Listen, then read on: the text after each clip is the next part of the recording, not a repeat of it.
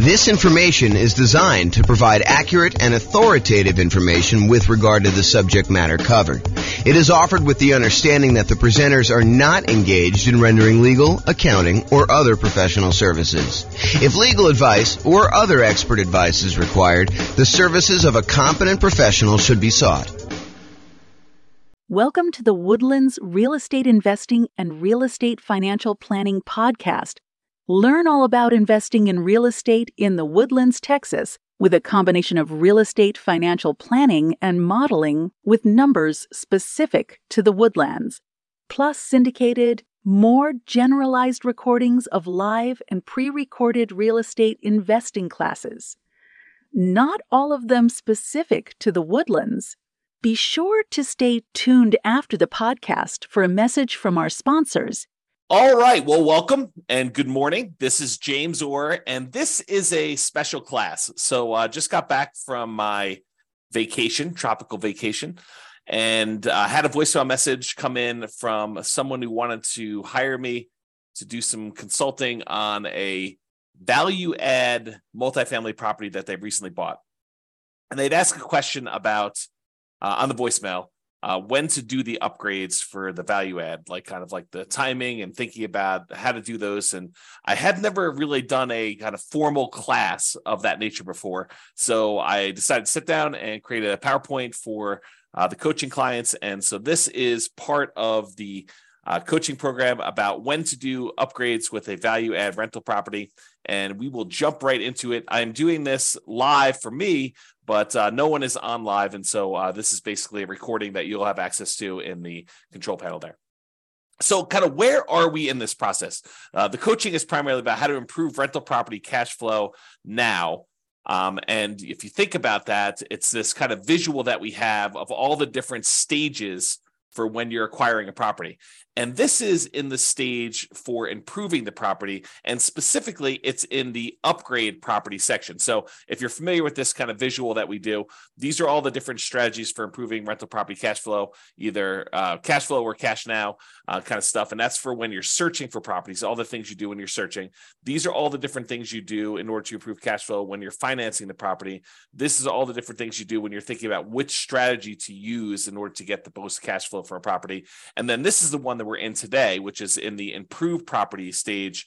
And specifically, we're doing the one that's highlighted here when you upgrade a property.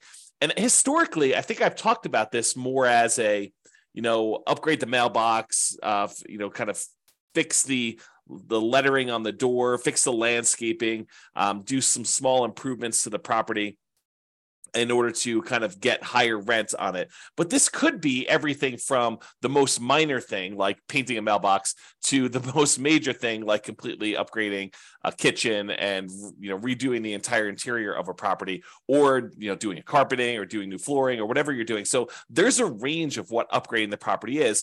And one of the questions is, when do you do that? Do you do that as soon as you buy the property? And we're going to talk about that. Or do you do it, when you have cash flow coming in from the property and you kind of fund it with cash flow from the property? And then what is the kind of like economic or mathematical calculations we do in order to determine, should we do this upgrade or not? And mathematically, how do we think about that? And so that's what I plan on covering in this particular one. Just to kind of finish this out, there's a whole section on when you're marketing a property. There's a section when you already own property, section when you're renting the property, all things you do with property management and as you're renting it. And so those are the different stages. And today we're covering this one in the improved property and specifically upgraded property. Okay. So specifically for this recording, I want to focus on when. I know if you're not, and when, as opposed to what you should do, what improvements you should do, and how much each of those will change the rent. I think there's a lot of variation in that, and it's very market and property specific.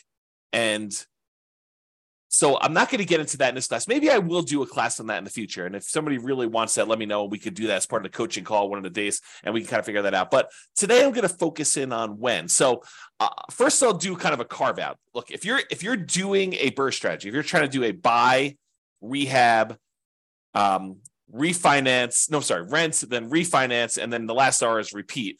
If you're trying to do that kind of process, then obviously you're going to do a lot of the improvements in the value add upfront as soon as you acquire the property, because you want to have all the value add done to improve the property value so that you can do your refinance and pull out as much money as you can, leave as little money in the deal as possible is probably a better way of saying that when you're doing these kind of burst strategies once, because you want to take advantage of that increase in value of the property.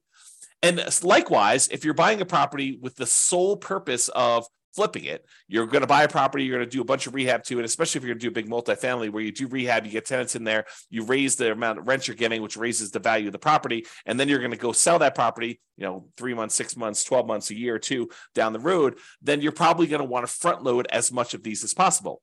I think when the nuance comes in is when you plan on holding the property long term. You're not going to do a burst strategy, which you're going to front load and do as much of this stuff as you can as quickly as possible. And you're not going to try to do a value add in order to sell a property quickly.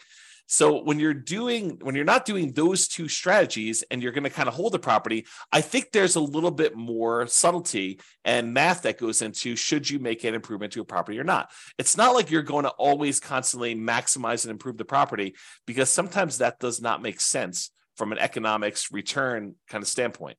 So let me just make sure I read my notes here. So if your plan is to not take short-term advantage of the forced appreciation, which is really what you're doing when you're doing all these improvements on a property, is you have natural or organic appreciation when a property tends to go up in value over time. You hold a property and inflation happens and things become more expensive. That's organic appreciation, or kind of like natural appreciation. The property values tend to kind of creep up over time. But you can force appreciation too. You can go in there and actually add value to the property and get stuff done. So if you're not trying to take short-term advantage of that forced appreciation, you're not trying to sell it and capture forced appreciation, and you're not trying to refinance the property to benefit from the forced appreciation, which may or may not be BRRRR. Sometimes you kind of like improve a property and then you do a cash out or a long-term financing because the way you had to acquire the property was different, which I guess is a variation of BRRRR, but I digress. So if you're not trying to take advantage of that short-term forced appreciation, then you may want to emphasize the returns from the return quadrants, and specifically, I think, more of the cash now side. You could go ahead and invest in something and get appreciation and maybe even some improved debt pay down, although it's much less likely. We'll go over that in a second here. But you can get this kind of improved appreciation. But honestly, you don't get that appreciation benefit until you either sell the property or you do some type of cash out refinance. And so the benefit from that is at some undefined point in the future, and it's uncertain. And so I think when you're thinking about whether or not you should do these improvements and when you should do these improvements, you really want to focus much more on the right-hand side of the quadrants, which I'll show you here in a second, and specifically the cash flow portion of that. Maybe a little bit on the cash flow from depreciation, but mostly that's like a benefit you get, a short-term benefit of taxes. It's almost like a rebate on the money you spend. So let's talk about this. So for those of you who have not seen this before, you should definitely dig into this. This is my return quadrant, and just shows you that the 4 different areas of returns plus the return you get from reserves when you own rental property. So appreciation, the tendency for property values to increase over time. Cash flow, that is your net cash flow after all expenses, your rents and any other incomes you have in a property, minus mortgage, taxes, insurance, PMI, property management, maintenance on a property, capital expenses on a property, if you're kind of doing those in there as well. Like all of the expenses, so all the income minus all the expenses is your net cash flow. So that's what this cash flow one is about. Debt pay down is the amount of principal you're paying down on the loan each period of time, whatever you're measuring here. Usually it's a year. And then the tax benefits are usually the tax benefits of depreciation. When you own a property, the government allows you to say, look, the value of the building, not the land, but the value of the building has a finite lifespan. And we understand that as the government, and so as the taxing body of the government. And so we are going to allow you to depreciate the value of that building over time, because a building, in theory, goes down to zero. You utilize the limited lifespan of the building over, in most cases, 27 and a half years for residential properties. That's per the tax code. So those are the tax benefits you get. And a lot of times we look at that historically as the cash flow you get from those tax benefits. So it's not just the raw amount that gets depreciated. It's the amount that gets depreciated times whatever your tax rate is, which means this is the amount of money you get back on your taxes, or that you don't have to pay in on taxes from other income you're getting, like rental property income or from your job in some cases. So those are the 4 different areas of return. And then we have reserves, which you get a return from that as well. So the total of it is written in the middle of all 5 of these, and that's kind of how we visualize that. So by improving a property or adding upgrades to the property, we're often improving 3 quadrants in terms of dollars. So if you think about the return quadrant, we can measure it in several ways. We could say, how much in dollars did the property appreciate? How much in dollars are we getting on cash flow? $2,000 a year, $2,400 a year, $5,000 a year, whatever you're getting in cash flow. How much in dollars are we paying down the loan? And how much in dollars are we getting in terms of cash flow from depreciation by owning this rental property? And then how much in dollars are we getting as a return on the reserves we need to set aside in order to prudently invest in this property? So if you think about it, you can have dollars, return in dollars quadrants, or you could have return on investment. So you could say, hey, look, this property went up $5,000 in this year, and I had to invest $100,000 in order to buy this property. So now it's a return you're getting, the $5,000 in return, divided by the amount you invested in order to acquire the deal, which is now a $5,000 divided by $100,000, and it gives you I think if my math is right, a 5% return from appreciation. And you can look at that for all of these. You could say, I'm getting $5,000 a year in cash flow on a $100,000 investment. So my return from cash flow is 5%. And so all of those are return on investment. And we typically use that when you first acquire a property. So when you first invest the money in order to do the deal, because it doesn't make sense in my mind to say 10 years later, okay, now I'm getting $10,000 a year in cash flow on this particular rental property, and I had to invest $100,000 10 years ago to get that. The further you get away from when you first make that investment, the less the initial amount you invested in the deal matters. I think the longer you get away from it, the more you need to think about how much am I earning from appreciation and cash flow and debt pay down and tax benefits and reserves on how much equity I have in my property. So after you buy the property, shortly after you buy, we switch, in my mind, from thinking about it as in terms of return on investment, and we start thinking about it as return on my equity in the property. And for more advanced people, if you've heard me talk about this before, it's not even technically, in my mind, return on equity. It's return on the equity you'd walk away with if you sold the property after all of your expenses of sale, your real estate commissions, your closing costs, any depreciation recapture tax, and any capital gains taxes. All of those expenses need to be subtracted out of the equity you're getting.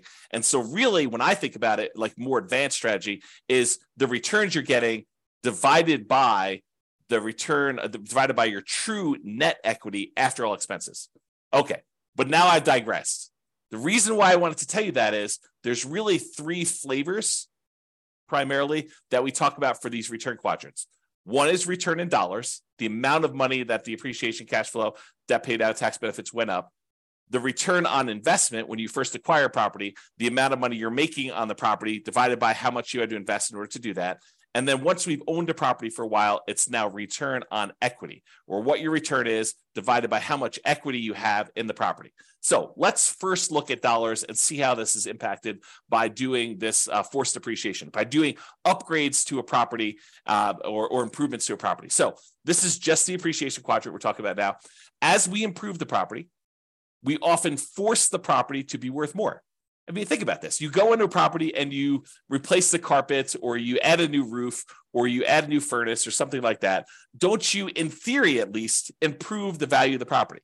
Now, from an appraisal standpoint, it might be tricky. However, with multifamily properties, a lot of times if you're able to get more in rent because of the way that they can calculate what a property is worth based on a cap rate, we can now say that because rent is more, now the property is worth more. This doesn't apply nearly as much to single family homes, probably even duplexes, triplexes, and fourplexes. The more properties you get, the more units you get, the more this cap rate idea and valuing properties using cap rate can matter. So the more rents we get on a property, the more the property is worth. When you and to a lesser degree with things less than 5 units, but more commonly with 5 units or more. So with these kind of like single family homes, duplexes, triplexes, fourplexes, a lot of times improving a property in order to increase rent is not going to necessarily directly improve the value of the property. Really what we use to determine value for properties on like single family homes, duplexes, triplexes, and fourplexes are comparable sales. So you have to have another property that is a single-family home another single-family home if you're comparing it to a single-family home, or another duplex or 2 or 3 sell that is similar to your duplex, so that you could use that to determine value, or triplex is the same thing, or fourplex is the same thing. So you have to use like type properties. And there are lots of exceptions for how you calculate this value, which we're not going to go into here. But that's the idea. Okay. So as we improve the property, oftentimes we kind of increase the value and make it worth more. So for example, if you are buying properties and they are all really old 1970s vintage type properties, and you're comparing them to those properties might be selling for a certain price. But if you completely rehab your property, upgrade the kitchen, upgrade the bathrooms, upgrade the flooring, upgrade all the windows, upgrade the roof, upgrade the furnace, the heating and air conditioning, HVAC, if you upgrade all that stuff, now you should be comparing that property to similar properties of similar quality. And so you might get an increase in value by doing comparable sales approach. Usually for these multifamily properties, by improving the value of the property and getting more rent, you're able to get more value through the cap rate calculation determination for value. Okay. So the raw dollars, when we do this kind of upgrade, the raw dollars in appreciation goes up. Your property was going up, $3,000, $5,000 a year, whatever it was kind of going up, nice, slow and steady. I guess it's this way, slow and steady to the right, up. But now when you come in there and you add an investment of $10,000, $20,000, $30,000 to do improvements to your property, you might get a significant step up in appreciation for that year. And then from there, it tends to grow at whatever that rate is. So you spend $10,000, now maybe your property is worth $20,000 more, as just a hypothetical example. Don't use those numbers as like a guide and say, for every 10K I invest, I'm going to get 20K out. You have to do the math, and that's what we're going to talk about here a little bit later. Okay. So if you're doing that, though, you put $10,000 in, you're going to get like an improvement of increase in value of $20,000. That's a step function increase in forced depreciation. So if we think about that, this extra $20,000 return in dollars goes here. So now we saw a bump up in the amount we saw in appreciation. Now let's look at cash flow. So a lot of times by improving the property, we can often increase the income we get on the property. And as a side note, and often additionally reduce the vacancy, because a nicer property, this is not a universal rule, but I think it's a trend. It's kind of like it's correlated, highly correlated. So oftentimes when we improve a property, we make it much nicer. We often reduce the vacancy, becomes more desirable. People want to stay there longer. People want to get in there quicker after you've got people move out. So you have less vacancy there. So like your vacancy tends to be improved, reduced. Also, depending on what upgrades you do, you may see a decrease in maintenance on the property.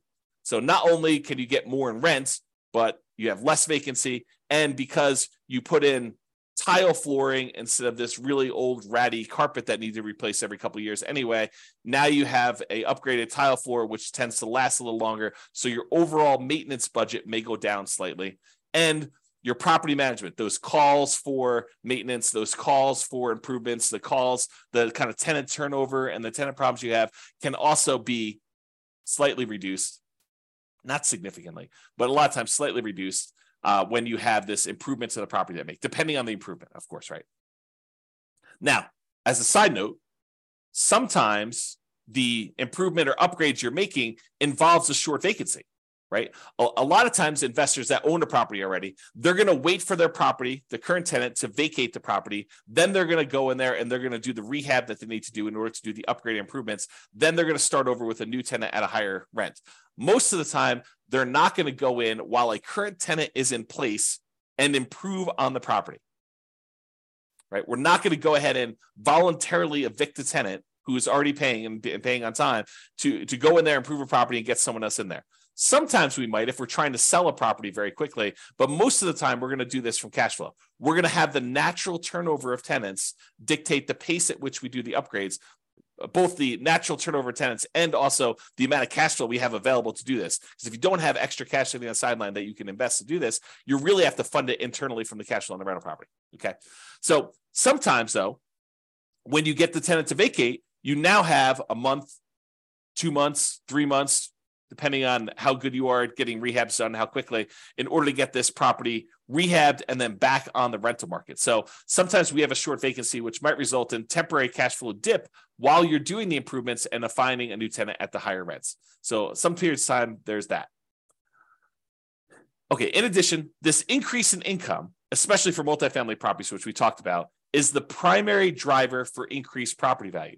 So when we're talking about these 5 units and up, especially, by getting more in rent, by improving the cash flow, the net operating income on the property, we are able to increase our cap rate on the property, which means that in order to have if we were going to sell the property and we're getting a certain amount of rent, and the cap rates for similar properties like this are selling for whatever they are, that means that we can get a higher price to get about the same cap rate, if you think about it that way.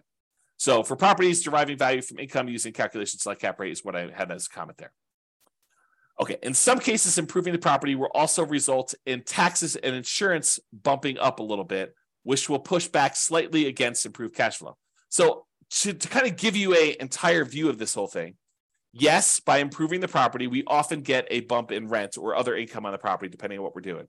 And additionally, as a benefit, we sometimes get reduced vacancy, sometimes get reduced maintenance, and sometimes get reduced need for property management, less calls for maintenance, less calls for issues going on with the property. So those are the kind of bonuses. But when you do improve your property, sometimes the tax man comes and reassesses your property and says, now that your property is improved, it's worth more. Your property taxes will go up a little bit, and that can push back a little bit against the gains you had in those other areas we talked about, the rent, the vacancy, the maintenance, the property management. Okay, so sometimes taxes will go up. And because it will now cost more to repair things on your property, sometimes your insurance will go up a little bit more too, right? You no longer are got a really low-end property that doesn't cost that much in order to kind of keep upgraded. And now your property is much nicer and more improved. And so your property insurance may go up. These are relatively minor, unless you do major rehabs. But these are usually relatively minor pushbacks against that improved cash flow. But in order to give you an entire picture of what's going on, I did want to talk about that slightly. Okay. This is a really small note. This is me getting crazy with the minutia. Sometimes by having these increased taxes and insurance, that means your expenses on the property kind of bump up a little bit, which does mean that the amount of money you need to keep in reserves kind of increase. If you say to yourself, hey, look, I want 6 months of reserves on a property of all my expenses on a property that I'm doing. Well, if your taxes and your insurance go up a little bit, then obviously you need to have a little bit more insurance. But we're talking about really, really small numbers. And so the return you're getting on reserves can also be affected as that as well, which means that your overall return is probably going to be impacted as well. Okay, we talked about that. All right, so we talked about appreciation.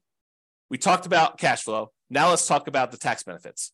So some of the improvements you make, you may be able to write off the entire amount in the year that you make them. And talk to your tax advisor about where the threshold for this. It's usually a safe harbor provision, which says anything under a certain dollar amount, you just write off in the first year. But talk to your tax advisor to get the most up-to-date ones.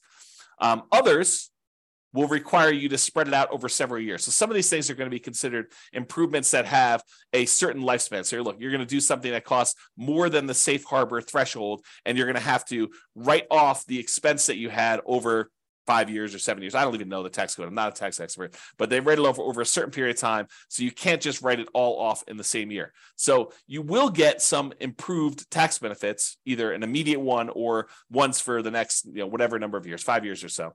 So this can improve your tax benefits from depreciation in the short term to midterm kind of range of time. But realize you're really just getting some of the money you spent back in taxes. It's not like you are making money on this, right? It's not like a amplified return. You're spending money and you're getting some money back on taxes. So it's sort of like a rebate on what you spend, a kind of refund of some ways of the improvements that you made. So in my mind, I would heavily discount the importance of this return as you think about the whole thing, right? So that's just kind of my comment there. All right, so now we talked about this. So instead of just looking at, the dollar amounts we made, how much appreciation we saw by doing the improvement, how much extra cash flow we saw by doing the improvement, and how much extra tax benefits we saw. Really, instead of looking at the dollars amount, what we really want to look at is how much they improved by how much we needed to invest in order to get that return. So like a return on investment quadrant, if you want to think of it that way. When you choose to invest more money to improve the dollars in return, you invest money in order to get a higher rent on a property, for example, it may help or hurt you with the rate of return you're getting on that investment, depending on how much you needed to spend to do that. Let me give you an example to explain to you what I mean, okay? So a baseline cash on cash return on investment calculation. This is just a really simple example to show you what I'm talking about here. So you're making $1,000 per year in cash flow on a $20,000 investment that you made in order to acquire this property. Okay, that's a 5% cash on cash return on investment. $1,000 divided by $20,000 gives you a 5% cash on cash return on investment. Nothing tricky here. All it's really simple, straightforward stuff. But what happens if you choose to add an additional $5,000 to optionally improve the property? So you spend $5,000 to make some type of improvement or upgrade to the property. How does that play out with the return you were already getting? Okay, so if by doing the $5,000 in improvements, you can get an extra $500 per year in cash flow. So for example, actually I have a typo here. I'm going to correct it so that I can just do it. Okay. So if by doing the $5,000 investment improvements, upgrades, whatever you're going to do, you can get an extra $500 per year in cash flow. About $40 extra per month is what you think you can get for that. A little bit more than that. What does that mean? Well, it means that by investing this $500 and you divide that by the $5,000 you had to do it, you get a boost to your cash flow just on this return, this additional investment you made of 10%. So now you have a 10% cash on cash return on investment on the improvement only. We're not talking about the other part of the return that you were already getting. This is saying, look, does it make sense for me to invest this $5,000? If I invest this $5,000, I'm going to get an extra $500 a year. That looks an overly simplified, probably wrong math, but I'll get to there in a second. You're really thinking, I invest $5,000, I get $500 a year back. So that really is like a 10% cash on cash return on investment, oversimplified. Okay. So since this is higher than the return you were getting before you decided to do the upgrade, that 5% cash on cash return, then by doing this, you will overall improve your return. So now we had the $1,000 a year we were getting before, plus the $500 that we got by doing the improvement. So now we're getting $1,500 a year in cash flow. And now we need to divide that by the $20,000 we needed to invest originally in order to buy the property, plus the $5,000 that we just added to do the improvement. So now it's over $25,000 total. So now it's $1,500 divided by that $25,000. That is now a 6% cash on cash return on investment overall, including the improved cash flow and the additional investment. So what we basically did is we went from getting a 5% return. By adding more money and doing an improvement and getting more rent for that, we've actually boosted the return. It doesn't always work that way, though. Okay, and so here's an example where it actually hurts you to do the extra investment. So imagine you did the same $5,000 improvements, but instead of getting $500 per year in extra cash flow, you only get $200 per year. So that $200 in extra cash flow divided by that $5,000 that you invested is really a 4% cash on cash return on the improvement only. Okay. Before, when we were getting $500, that was a 10% cash on cash return. Now we're only getting $200. So that's only a 4% cash on cash return on investment on the improvement only. So now when we add that and the additional investment to the previous returns we were getting on the rental property, the $1,000 we were getting per year, plus now $200 for $1,200 total after the upgrades, divided by $20,000, which was the initial investment we made, plus the $5,000 in upgrades. Now we've got $1,200 divided by $25,000, which is 4.8. That return is now lower than the return we were getting previously. So you think about this. You said, look, I'm going to invest $5,000 and I'm going to get this, additional $200 a year in cash flow. That's not good enough to actually improve what you were already getting. You're getting a lower overall return. You're getting more cash flow. You're getting $1,200 a year when before you were only getting $1,000. But this is really like you're hurting your overall return when you look at it this way. And that's just what I want to point out is, so there are times when it does improve your position, and there are times when it makes it worse. And that's what you should realize. So with that being said, this was just looking at that one cash flow part of the return, the cash on cash return on investment, assuming you did these improvements as part of the purchase. Because remember, we're doing this like really early on, so I'm using that return on investment thing. If you're making the improvements later, if you're doing this a year or 2 or 3 or 4 or 5 down the road after owning it for a while, I think you should be thinking in terms of return on equity, not anymore on your return on the initial investment. So instead of that $20,000 to acquire the property, now this becomes your kind of like return on the equity you have in the property as a return overall. And by doing these improvements, because a lot of times doing the improvement actually increases the value of the property, it increases that appreciation like a step function. That means that your equity has increased. So this can hurt your return even more if you think about that. Okay. So don't get too caught up on this. I just want you to understand this is not a super simple, straightforward calculation that we do. And this is why I think not a lot of people tackle this, right? It's like it's highly nuanced if you really step back and think about it and think about like, well, really, what do I want to improve? Do I want to improve my return on initial investment? No, because I don't think that matters anymore. I really want to think about what my return is on the equity I have in my property and probably specifically return on true net equity. But then you have to think about how this impacts your overall equity if you're going to do that. Okay. So let's go through an example of like how to make this decision. So if you need to make improvements for property, I'm going to step back for a second. If you need to make improvements, health and safety reasons, or to make the property rent ready for the next tenant, just to do the bare minimum to get it to the point where it's like ready to go, it's getting back to the normal state it was in, you can do that. I mean, however, you can do that like no matter what. Don't think about a calculation for that, right? If it's health and safety or you're doing rent ready, you got to spend the money in order to get your property ready for the tenants or to make sure that the tenants are safe in your properties, okay? However, if you're doing optional improvements, you're thinking about upgrading a kitchen or replacing flooring with something higher end or something like that. In general, and to simplify, I'd like to improve the property when, here are some criteria. Number one, this will improve the value of the property. So there are probably exceptions to this, but in general, what I like to think about is, will this make the property more valuable overall? And if it will, then I tend to say, okay, that is one criteria I'd like to see happening. There are probably some exceptions, like if the return you're getting in this next step here, if the return you're getting is so good, but it just sort of holds the property at its current value, I may still be willing to do that. But ideally, it's when they will improve the property, improve the value of the property. Additionally, I can get a good return on the money I'm investing. And as soon as I said that, you're like, well, James, what's a good return? I'm so glad you asked. Okay. So what is a good return? The good return is, think about where you can invest money now and what return you can get with similar risk characteristics. So if you say, I could take this money and go put another down payment down and acquire another rental property, and this has similar risk characteristics to what I'm already doing, then you can make an argument that if the return you're getting by buying the new rental property and putting down payment is better than the return you can get by paying for this improvement, then maybe you should go do the new rental because that's a better return.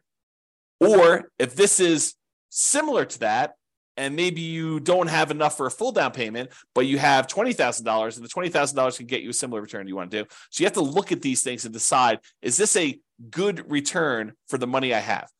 Another thing, which I didn't have on here, which I probably should have, but just made this presentation.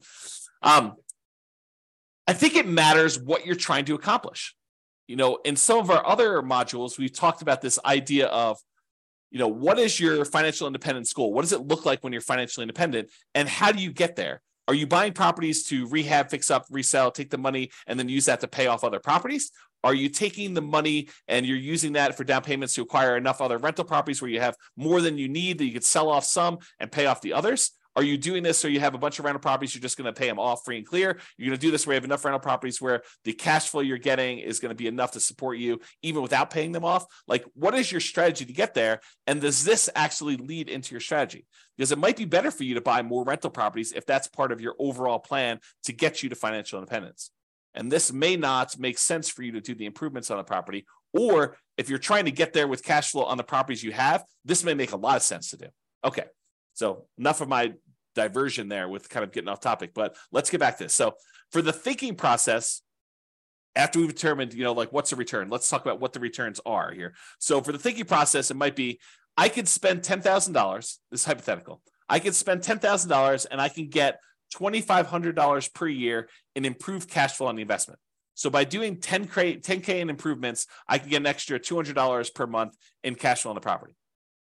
Possible. I mean, may not be something you can get everywhere, but this is an example of what might be a good return for you. Okay. So $10,000, $2,500 per year in improved cash flow on the property.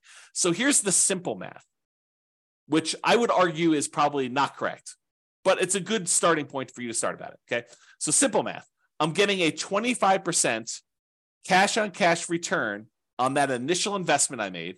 So I'm getting $2,500 per year on $10,000 invested. That's 25% cash on cash return in the first year that I'm buying, that I made this additional improvement on the property. And in order to make the simplified math sort of work, you have to think about, okay, I'm going to get this $10,000 investment back, plus maybe a return on that, when I ultimately sell the property or refinance later. I think a lot of folks ignore that part. They ignore the part where they're thinking about getting the $10,000 investment back.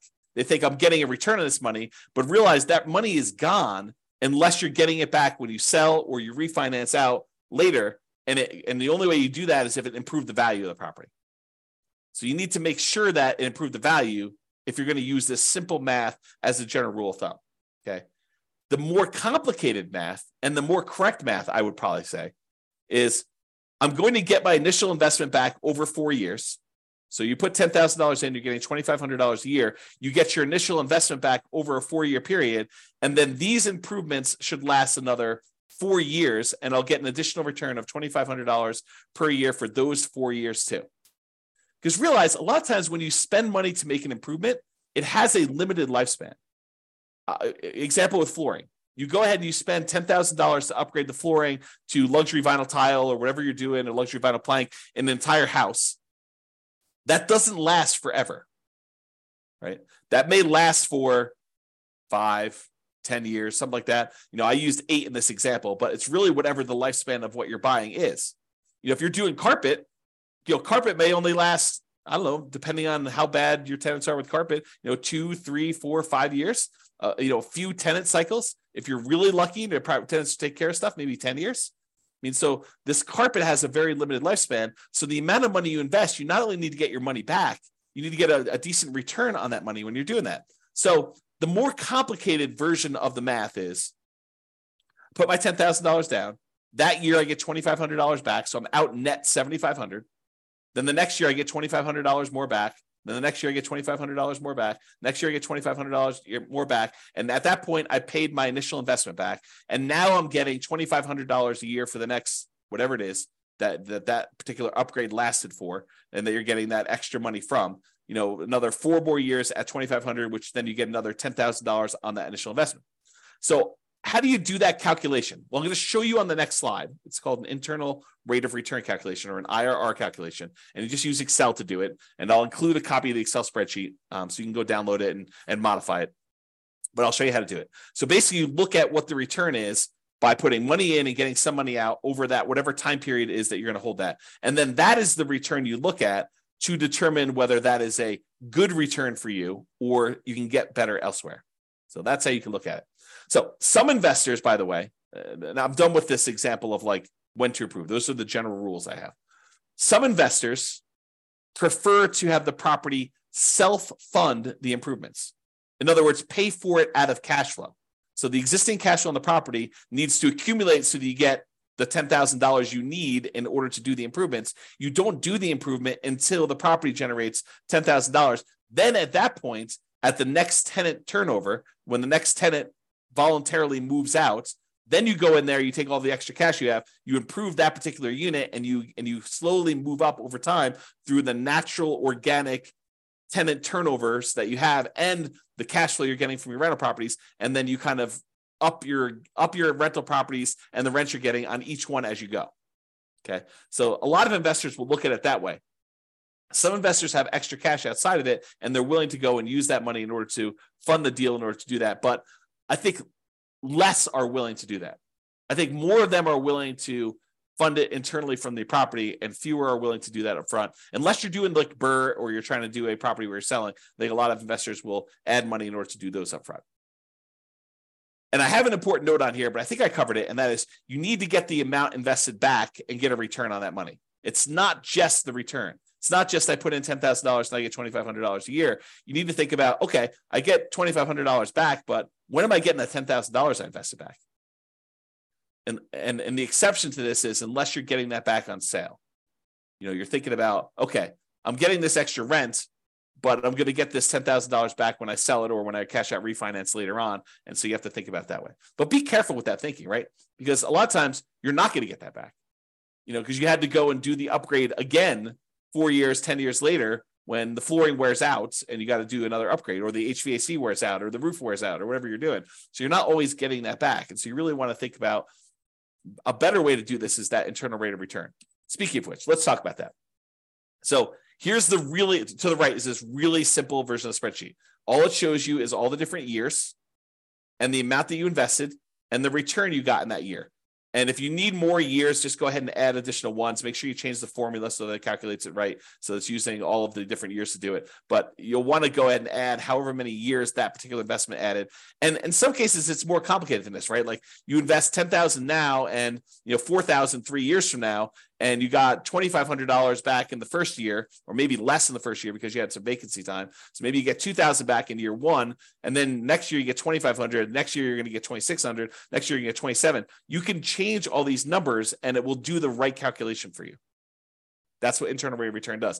Internal rate of return is, if you think about it this way, it allows you to calculate the return when you have irregular money in and irregular money out. So it takes into account that you put in money in year one, but you might have to put in more money in year 4 or year 5 or year 6 or all of those. And you get certain amounts of money out in year 1, 2, 3, and they could be different in each of the years. And then how do you look at all of those inputs and outputs, money in, money out, and figure out what your overall return is on that whole thing? That's what this is about. So you spend the $10,000. What I've modeled here is I spend $10,000. I got $2,500 a year for 8 years. So my net investments in year one was $7,500. In fact, let me correct this because this is bothering me a little bit. There we go. Oops. Okay, now it's a little bit clearer. So you basically have $10,000 invested, $2,500 you got back in that first year. So you had a net of $7,500 out in the year one, and then you have $2,500 net out in years 2 through 8 because you didn't have any additional investment in any of these other years, and that gives you an internal rate of return of 27.12%. So according to Excel, just plug these numbers in Excel, it'll pop out the number for you, and it's telling you you're getting a 27.12% return on that initial $10,000 investment if you actually did this investment and you got money in this kind of timing. So that becomes the question. Is 27.12% a good return for you? Could you invest $10,000 somewhere else and earn 27.12% per year internal rate of return with similar risk characteristics? Okay, so that's the way to think about it. All right, so in conclusion, this last slide. In conclusion, when do you do upgrades on a value-add rental property? If you're trying to do BRRRR, the buy, rehab, rent, refi, and optionally repeat, you probably want to do them right away. There's not really much of a question there. If you're looking to sell the property, probably want to do them either as soon as possible or just long enough in advance of the sale to document improvement in rent to justify a higher sale price. So sometimes it takes time from once you do the thing to show I've got this record of rents, and then you got to document it, and there's some negotiation there. But you want to be able to document it, so you need to figure that out with your real estate agent. Or if you're looking to keep the property, in general, at a reasonable pace between tenant turnovers. So as tenants turn over in your property, you would consider what improvements to make there and what your return you would earn by doing those improvements and whether that is worthwhile doing. Some investors will want to have the property self-fund these improvements from cash flow between tenant turnover. So you accumulate enough cash from the property that it's generating that you take some of the money and you do this. Now realize, if you're doing it as we suggest, you're putting aside money for maintenance on a property already. Now, this isn't always maintenance. You want to be careful you're not spending, maintenance for a roof on an upgrade of improving a kitchen, right? You want to make sure you have enough money set aside for maintenance on things that you're doing on a property. But a lot of times we have money set aside for some of these things or to help with some of the costs.